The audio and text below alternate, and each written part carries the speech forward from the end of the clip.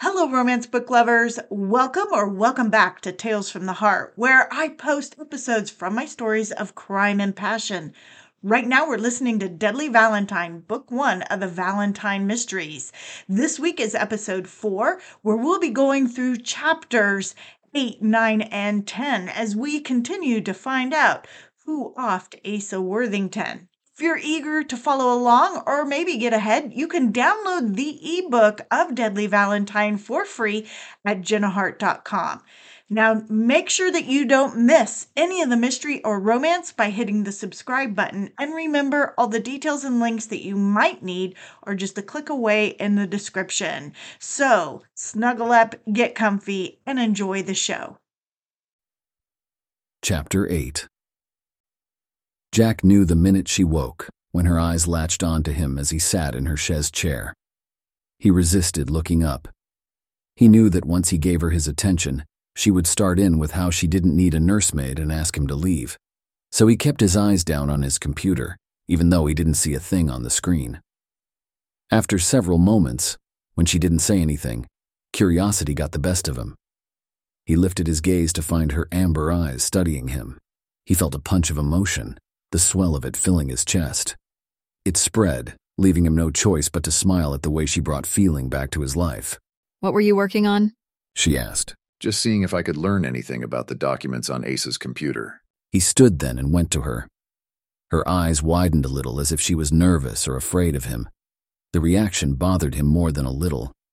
He sat on the coffee table instead of the couch as a compromise. Did you discover anything? Nothing that will keep me out of jail. She shifted so she could sit up, pulling her legs in, tucking them under her. Did you find anything interesting, at least? The baby's birth certificate says that the mother, Delia, was about 20 when she had the baby, which was about the same age as Asa at that time. And the birth certificate doesn't list a father. Tessa's brow furrowed as she considered his news. Do you think Asa was the father? Jack shrugged. That I don't know. It doesn't seem like the kind of secret Asa would be so eager to disclose. I know.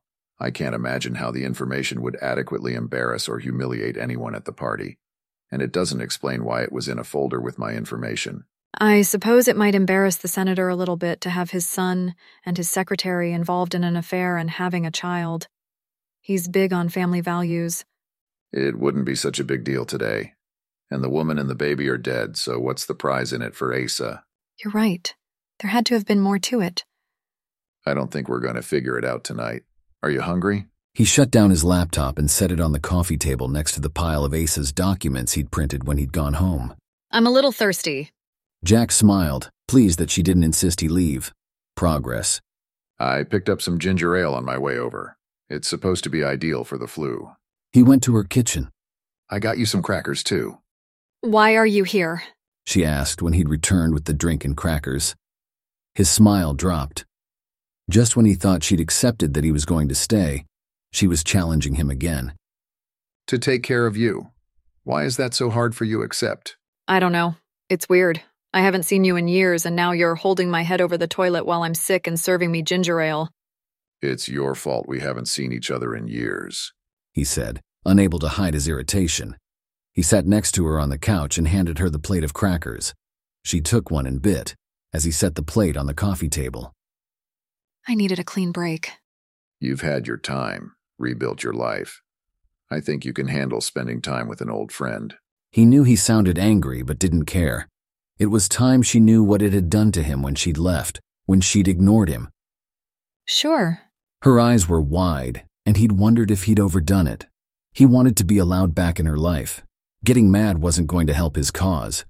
Do you need anything else? He asked. No, thank you. Do you want to watch a movie? Sure. His eyes narrowed. Are you patronizing me? I can't win, can I? She tossed the remaining bit of her cracker on the plate. It skidded off the plate onto the coffee table. If I ask you to leave, you get mad. If I accept that you're going to stay, you get mad. What do you want? I want you to want me to stay. He hadn't wanted to blurt it out like that, but there it was. I don't want you to stay. No, kid.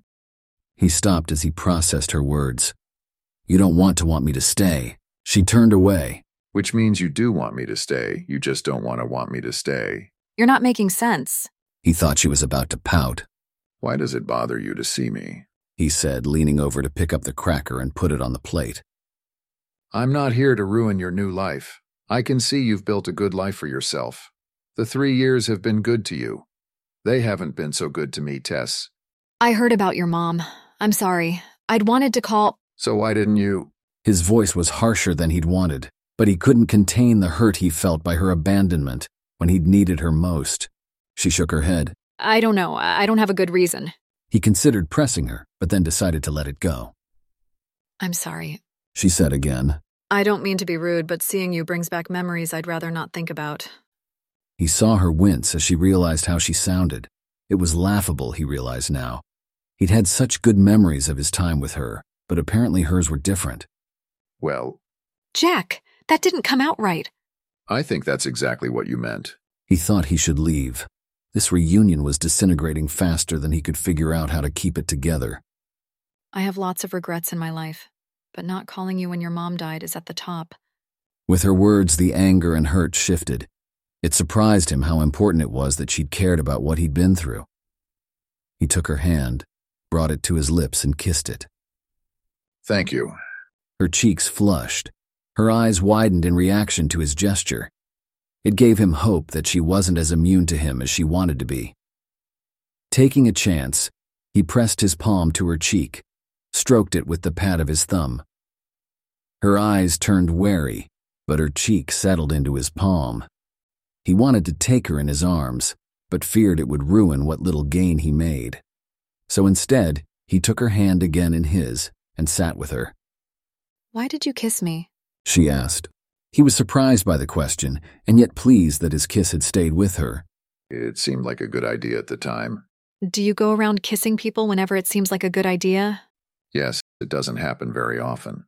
But seeing you again has put me in a constant state of wanting to kiss. She gave a snort that let him know she was both embarrassed and not buying it. He couldn't understand why the idea that he wanted to kiss her was surprising to her. I was overwhelmed by emotion. Seeing you for the first time in years and then finding you passed out. I think I lost 20 years of my life finding you like that. Anyway, I wanted to kiss you, and since I wasn't sure when I'd get another chance, I did.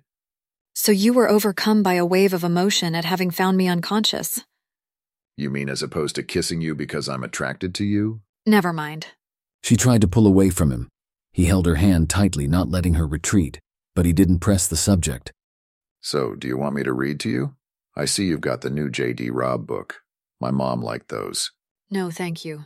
Are you sure? I looked at where you stopped, and I think it's a good part. Eve and Rourke are either going to kick each other's asses or have sex. The color rose to Tessa's cheek. Probably both, but no. A movie, then? I'm sure I don't have anything you'd want to see. Are they anything like the music you listen to? She made a face at him. No movies, then. How about we just catch up? She gave him a faint smile. He latched onto it like a life preserver. Okay. He learned about her life in Jefferson Tavern, and in particular, her close relationship with the Showalters, including Daniel. He realized that Daniel wasn't just a small-town police detective with an eye on Tess, but that he and Tess had a history that went back even before Jack knew her. He learned about her struggles to build her practice and the volunteer work at Legal Aid. He'd tried not to be maudlin about his mother's death, but did confess that he'd lost himself for a time.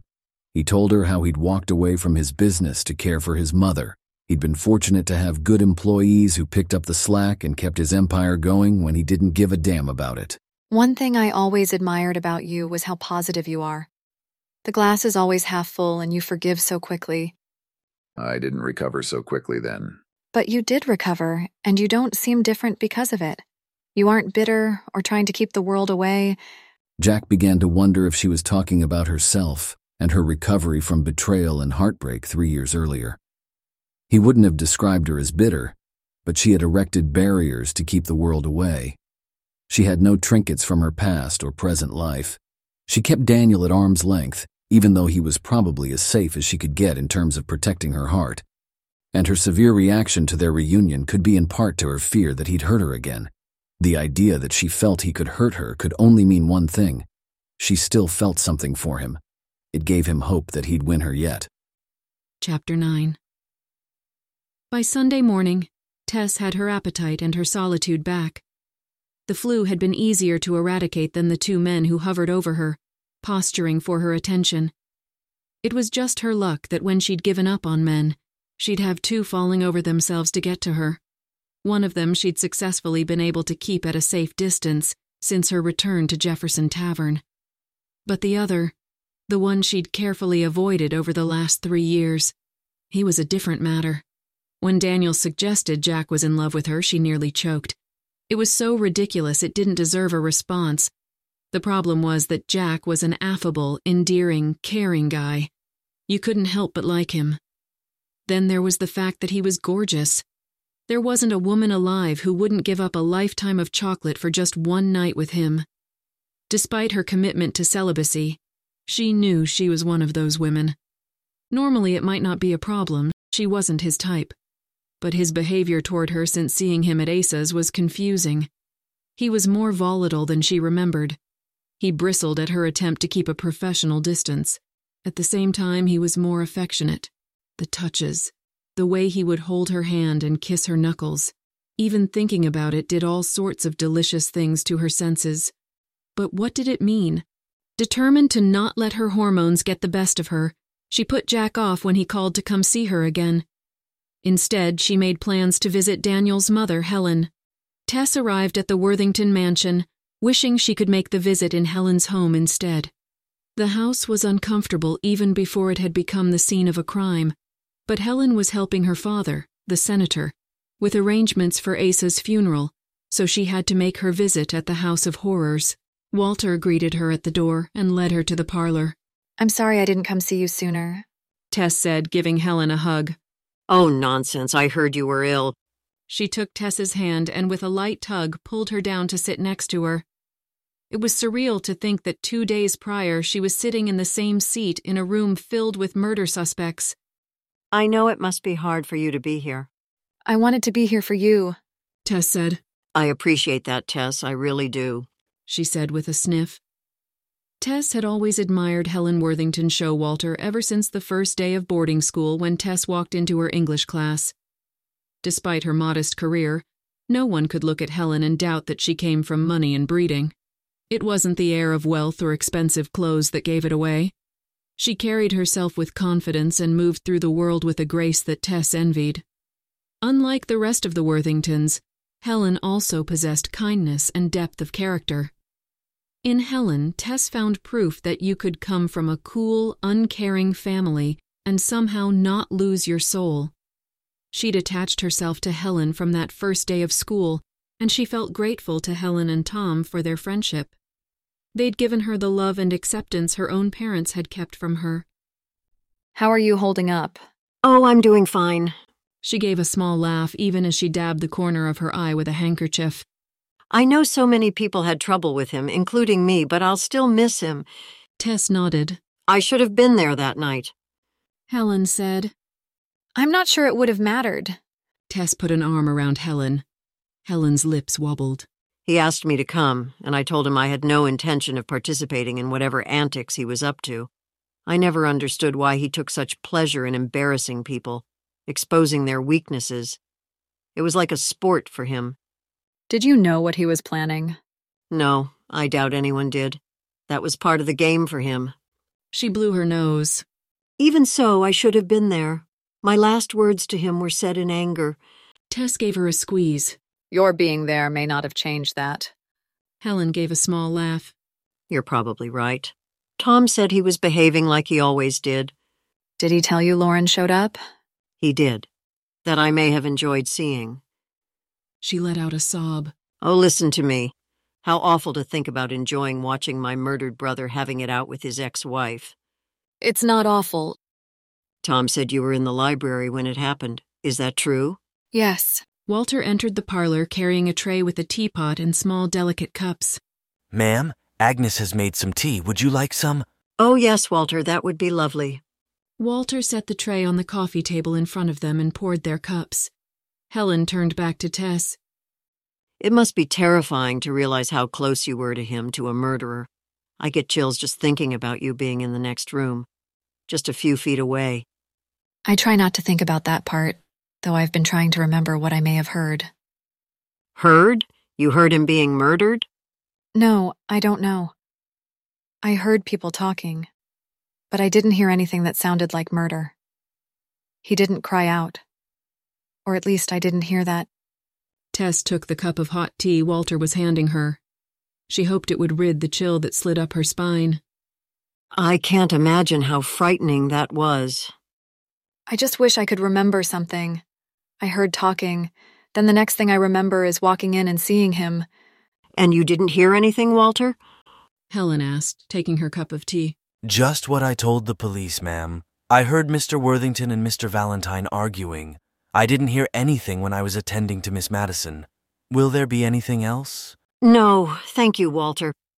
Walter nodded, then left them. Mr. Valentine, who is he? Why was he there? Tess shifted. How could she explain Jack to Helen? That she was representing him during the investigation into Asa's death? He was a guest of Asa's, Daniel said from the doorway. Helen rose and went to him, giving him a hug. Are you okay? I'm hanging in there. Tess was kind enough to stop by. Daniel remained standing as his mother returned to her seat. So why did Asa invite this Valentine man to the house? No one knows. Daniel said. What does he say? Tess looked uncomfortably to Daniel as the conversation entered territory that put her at odds with him and his family. Asa told him it was a business meeting. Daniel answered his mother. Business meeting. Helen shook her head. Is he going to be arrested? Walter heard them fighting. We can't arrest people for arguing, but he is a person of interest. His eyes caught Tess's. Helen, I think maybe I should go. Tess said, rising. Go, you just got here. I know, but I'm still a little worn out from the flu. Oh, yes, of course. Can I send you home with something? Soup, maybe? Agnes makes wonderful soup. Tess smiled. Having Helen mother her did more to help than soup ever could. No, thank you. And you let me know if you need anything. Helen stood, hugged Tess. Will you be over tomorrow for dinner? You're still planning dinner? Tess asked about the weekly Monday night dinner she had with Helen and Tom. Oh, yes. Now more than ever, family needs to be together, don't you think? Life is so fragile. Tess nodded. I wouldn't miss it. I'll walk her out, Daniel said as Tess made her way towards the foyer. He stopped her before she head out the door. Thank you for coming by. It means a lot to her. I'm just sorry I wasn't able to be here sooner. She understands. It's nice to see the color back in your face. They stood by the door, but Daniel made no attempt to open it. Tess, you're an important part of the family. She smiled. But He started, and Tess's smile faltered. you can't talk to Mom or any of us about Asa's murder. What? It's a conflict of interest. Not legally, maybe, but surely you can see how awkward it is. You're representing the man that may have killed him. We were just having a conversation. I know, but your relationship with Valentine changes things. She knew what he was saying was true, but she also believed they could keep professional and private matters separate. You didn't tell her you were representing him. She could have told you something that you could then use against us. Against you? Shocked that he'd think she'd do such a thing rocked her system. I would never use anything against you. How could you not? You have a legal responsibility to him. If anyone in the family said something you could use to help him, you'd have to use it. She didn't need a reminder about her fiduciary responsibility, but she was hurt that he'd think she'd use his family to help her career. Just like I'm off the case because of conflict of interest, maybe you need to be off the case too. Anger stirred deep in her gut. What? I can't be on the case because it involves my family. Neither should you. Not if you're going to be a part of this family. Hurt mixed with her anger. His parents were the closest thing she had to a family. He knew that. You're making me choose between my job and your family? No. I'm asking you to choose between Jack and the people who love you. I know that sounds harsh, but you left him, presumably for a good reason. You came here, to your home. I don't see why this would be a difficult decision. To Tess, though, this wasn't a simple question of loyalty. She'd made a promise to herself when she left Washington that she wouldn't ever let a man get in the way of her career. Now Daniel was doing just that. I see. So I don't represent Jack and we can all go back to being one big happy family? His jaw tightened. Don't make me out to be the bad guy here. You know what I'm saying is true. If you represent him, it could take years. And during that time, we'd never be able to trust that what was said wouldn't be used in his defense. You're talking like he's been arrested. I don't think he did it. In fact, I'm certain he didn't, so I won't need to defend him or use family secrets to do it. Don't be naive, Tess. Even if he's not arrested, he's a man of interest. He'll be questioned again, and you'll be there to help him. Daniel, you can't ask me to do this. Something like panic began to bubble up. His family was important to her, but so was her job. I have to protect my family. And where will it stop? What if Old Man Carter wants to contest the survey lines that butt up against the Worthingtons' property? Will you tell me I can't represent him? That's different. Is it? You're telling me who I can and can't do business with. I've already had to start over because a man was able to dictate my career. I won't let that happen again. She grabbed the handle, jerking the door open. She only made it 2 steps when Daniel's hand stopped her. Tess, wait. She turned to him and waited. I don't want to dictate your business. This situation is different. I need the business, Daniel. And I'm not so shallow that I would use information about people I care about to hurt them. I know you wouldn't on purpose. Why can't we just agree to not talk about the case? He let out a deep breath. I don't see how that can happen. She started to turn away.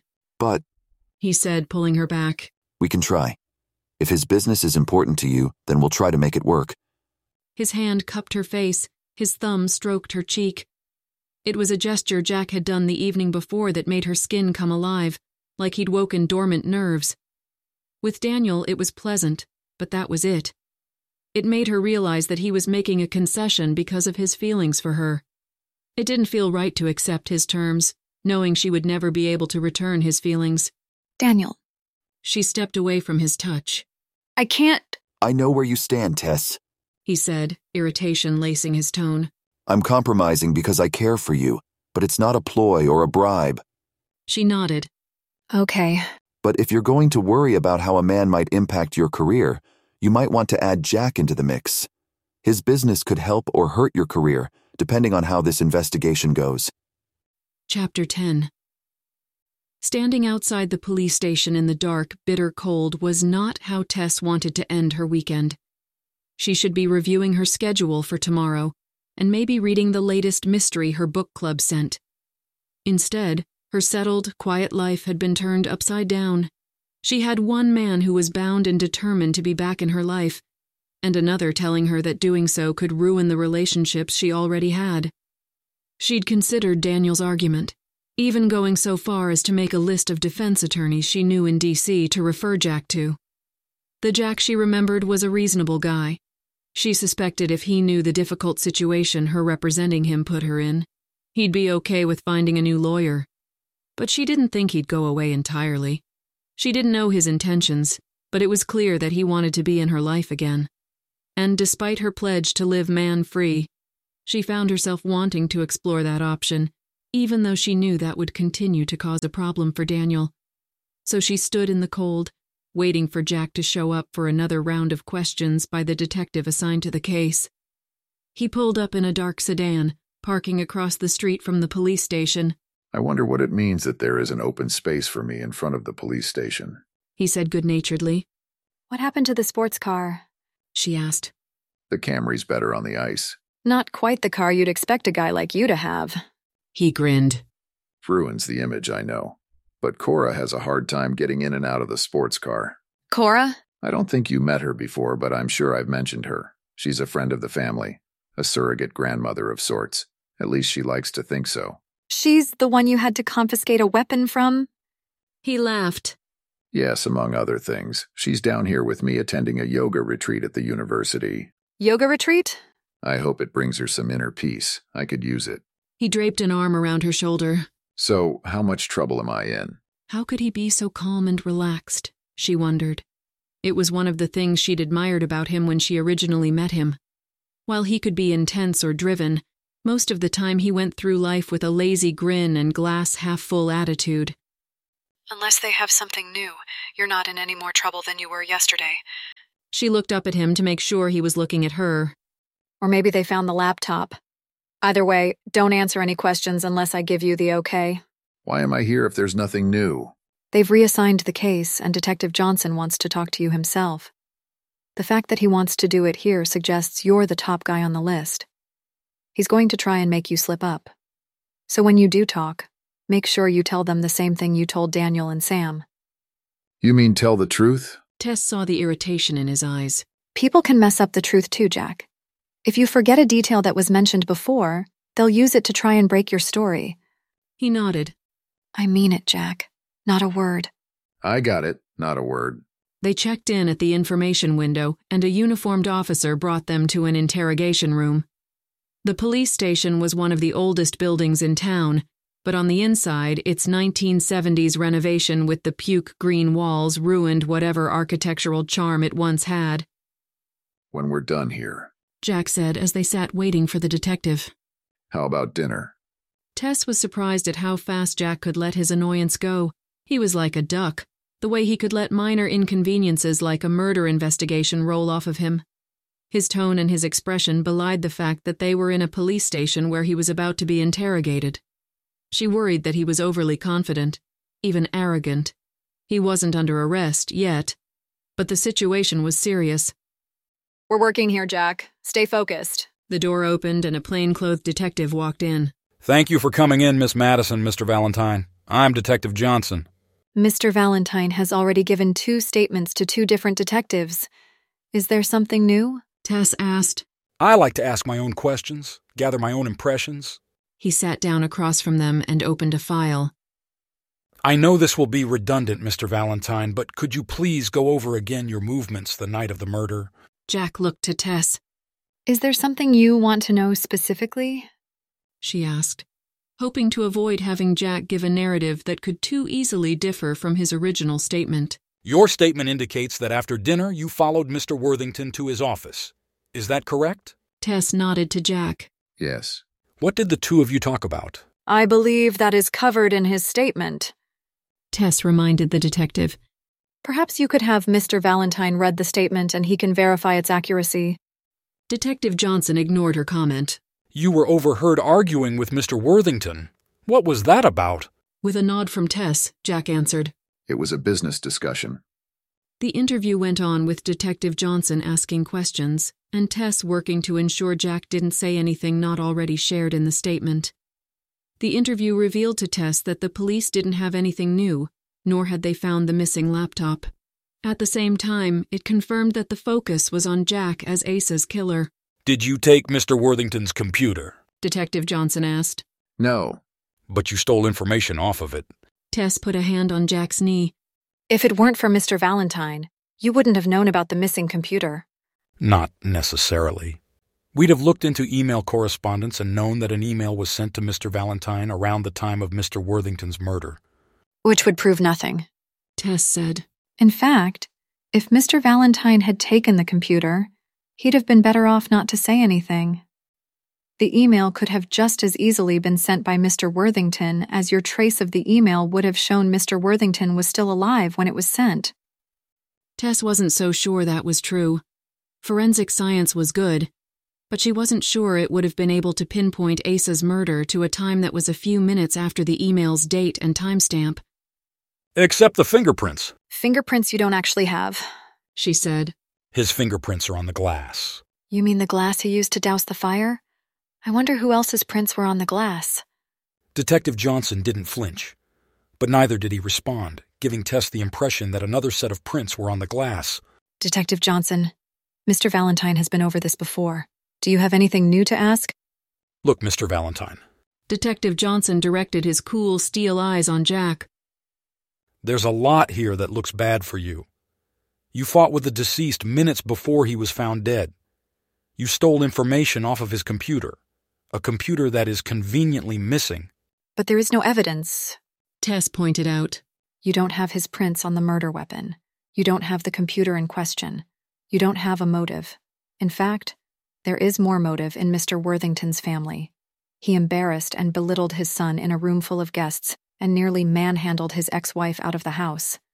But they both have alibis. Detective Johnson cut in. Philip was with his wife, and the ex-Mrs. Worthington was getting a speeding ticket on Marshall Street. Tess considered challenging Philip and Shelby's alibi, but determined it wasn't the time. The point is, you don't have enough to arrest Mr. Valentine. Otherwise, you would have done so already. Do you have something new you'd like to ask? Or are you going to continue to rehash a statement that Mr. Valentine has given twice and not wavered on? Who is Delia Jackson? Detective Johnson pressed on. I don't know any more than what the article says. She worked for Senator Worthington and was killed along with her baby in a fire over 30 years ago. An article about her is in the file you stole from Mr. Worthington's computer. Jack shrugged. I don't know her. How could I? She died when I was an infant. You have no idea why the article about her death would be filed with your information. No. It could have been a mistake on Mr. Worthington's part. Tess said. He must have had many files on people. It was probably meant for one of them. We don't know that, of course, because the computer is missing. Detective Johnson said. Tess stopped herself from rolling her eyes. She understood his suspicion. Detective Johnson sat back, studied Jack, and then Tess. You're free to go, but I'd like you to stay in town. Mr. Valentine has business that takes him to Washington. Tess said. Stay available. That wasn't so bad. Jack said once they'd left the station. It was bad enough. What do you mean? Tess rubbed her gloved hands together. It's freezing. Let's get some coffee. His eyes lit up. How about dinner? We're still working. How about coffee? How about ice cream? There's a place just up the street. It's 10 degrees and you want ice cream? Ice cream is 32 degrees. It will warm us up. Come on. I'll buy you ooey-gooey chocolate chunky decadence. She did like chocolate. 2 scoops? 2 scoops. He agreed, slinging his arm around her shoulders and guiding her up the street. Tess sat in the ice creamery with a double scoop of chocolatey ice cream on a cone. The place was empty except for Mr. Sorensen, the owner, who was busy wiping off the counter. Tess figured that everyone else was having a hot chocolate in the Java joint across the street. The ice cream was cold, but Tess had to admit it was good. I can't believe I let you talk me into this. Must be disconcerting to be out-talked considering you're a lawyer. She looked up at him over her ice cream. It would be different if we were in court. After what I saw today, I don't doubt it. But now I know where you are vulnerable. Tess shivered, not from the cold ice cream but from his use of the word vulnerable. She didn't like being vulnerable. She hated even more that he was right. Somehow with him, she was very much at risk. The way to your heart is through chocolate. He grinned and then bit into his own ice cream. Chocolate was her Achilles heel, but she wasn't about to let it become the way to her heart. Maybe we can get to the business at hand, she said. So what did you see that I missed in that interview? It's not something you missed. They didn't have anything new except that Lauren didn't do it. Getting a ticket is a pretty good alibi, but there is no doubt that you're at the top of the list. That I figured out yesterday. Do you think I'm the only one they're looking at? Officially, no. She lapped up a drip of ice cream before it could land on her hand. But unofficially, I think they're focused on you and only you. There is strong circumstantial evidence. They just need proof to back it up. There is no proof. I didn't do it. Jack, proof comes in all forms. Innocent people go to jail all the time.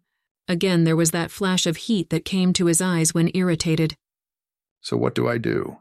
I'm not going to sit around while they take evidence and skew it to make me a murderer. I think you should hire a private investigator. A private investigator? I think the best way to get the attention off of you is to offer up more compelling information on someone else. And the only way that will come to light is if someone else is looking into it. More compelling than the son and the daughter-in-law lied? He ignored the drip of his ice cream that fell on the table. That is compelling, but it has to be proven. She reached over towards him with her napkin. You're dripping. He let her clean up his mess, watching her face as she did so. He was studying her, she realized. She didn't like it. What was he seeing? Talk about feeling vulnerable. I didn't imagine that when I ran into you again that I'd be embroiled in a murder mystery. Did you? She decided not to tell him again that she hadn't imagined ever meeting him again. No. Perhaps we could spend a few minutes talking about something other than Asa and his family. Sure. What do you want to talk about? Is there anyone besides Deputy Dan who is going to beat me up for kissing you? Her jaw dropped. How could he move so quickly from talking about murder to kissing? Me, maybe? If it's only you, I think it's a risk worth taking. Tess went on high alert. Sure, she was attracted to him. She even considered indulging that attraction. But she didn't think she'd have the opportunity. He wasn't really interested in her, was he? Now that the opportunity was staring at her with his gorgeous green-blue eyes, she realized that she wasn't brave enough to indulge in whatever he offered. Jack laughed. Don't look so panicked. I'm not so bad at it. I'm sure you aren't, but I'm not in the market for a relationship. Now that's a waste. A waste? You're smart, confident, beautiful. That may be, but as I said earlier, I'm not interested, she said, despite the fact that the tingling in her body suggested otherwise. Oh, you're interested, all right. Your arrogance is showing. She took a bite of ice cream to cool the heat growing inside her. He grinned. It makes me irresistible. It makes you annoying. Laughing, Jack reached across the small table to push a loose curl out of her face. That too. Do you always wear it up? Huh? Your hair? Do you always wear it up? Yes, why? Reaching around her, he pulled the pins from her hair. What are you doing? I want to see it down. I think it will be prettier down. He ran his fingers through her hair, sending a delectable shiver through her. She bit her lip to keep from sighing. Jack.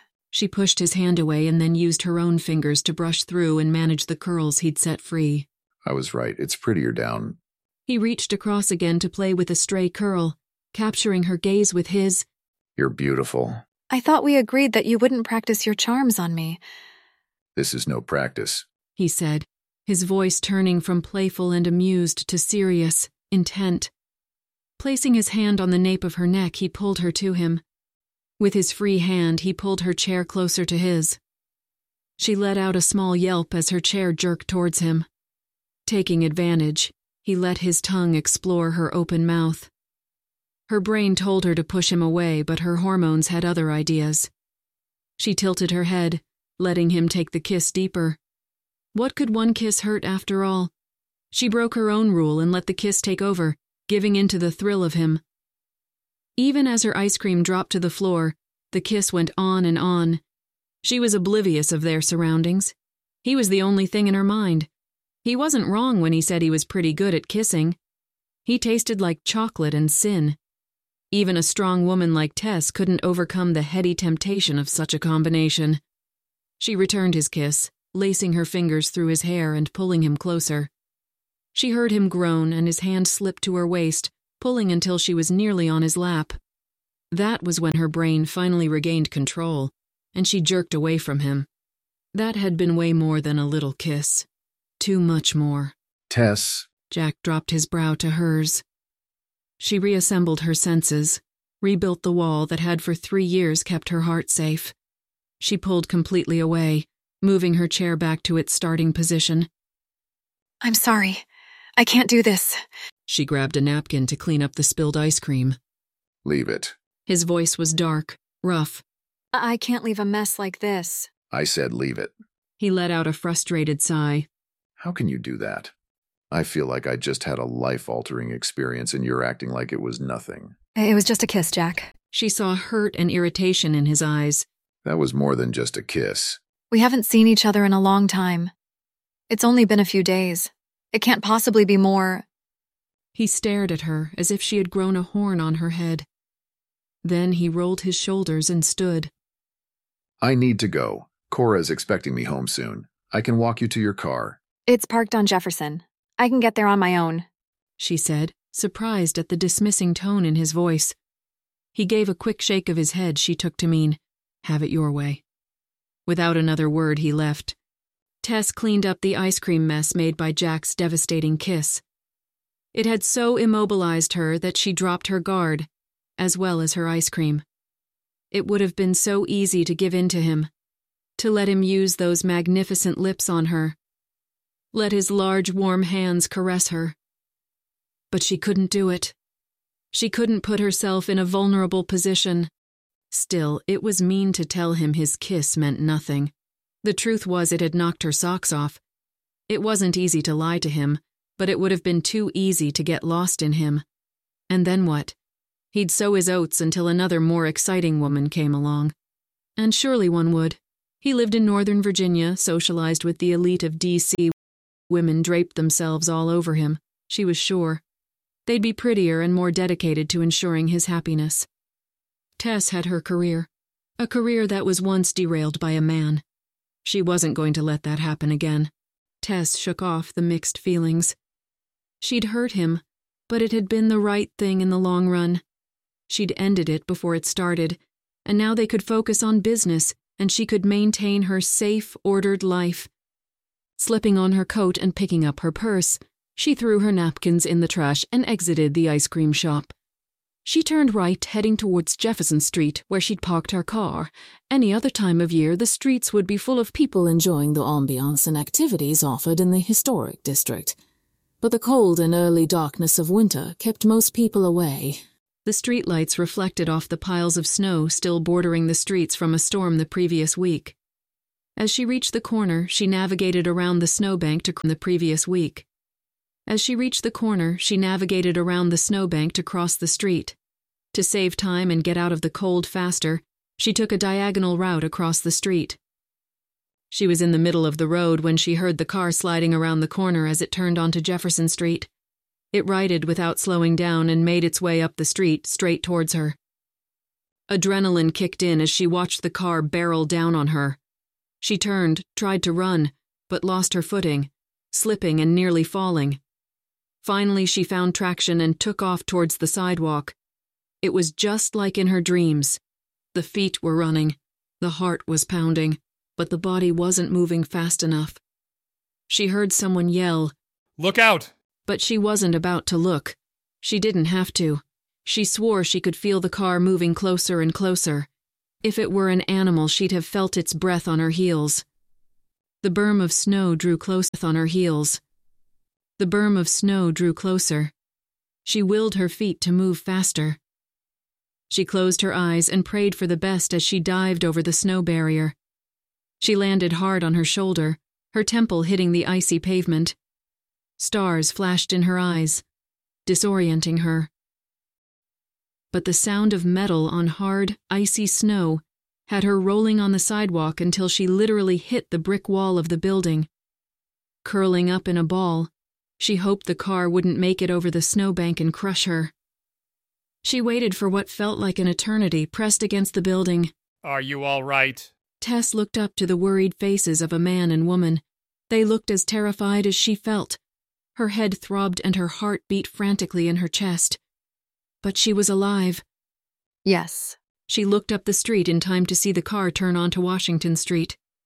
It hadn't slowed down. It hadn't even had its lights on. "Stupid driver," the woman said. "I've called 911. The man said. He pulled off his coat and put it around Tess. She let him help her up, wobbled a bit, and then steadied herself by leaning against the brick building. She touched her hand to her temple and could feel the warm ooze of blood. She touched her hand to her temple and could feel the warm ooze of blood. She couldn't decide what hurt more, her head or her shoulder. "Are you sure you're okay?" The lady asked. Yes, I think so. She could hear sirens blaring as they made their way to her. "Good thing this snowbank was here," the woman said. "That guy could have killed you. Killed you." Thank you so much for listening to this episode from Tales from the Heart. I hope you enjoyed it and that you will be back to find out what happens next. Now, to make sure you don't miss any episodes, hit the subscribe button to be notified when new episodes are posted. And don't forget, you can get the ebook of Deadly Valentine for free through my website over at jennahart.com. Thank you again for listening. And until next time, this is Jenna Hart wishing you peace, love, and happily ever after.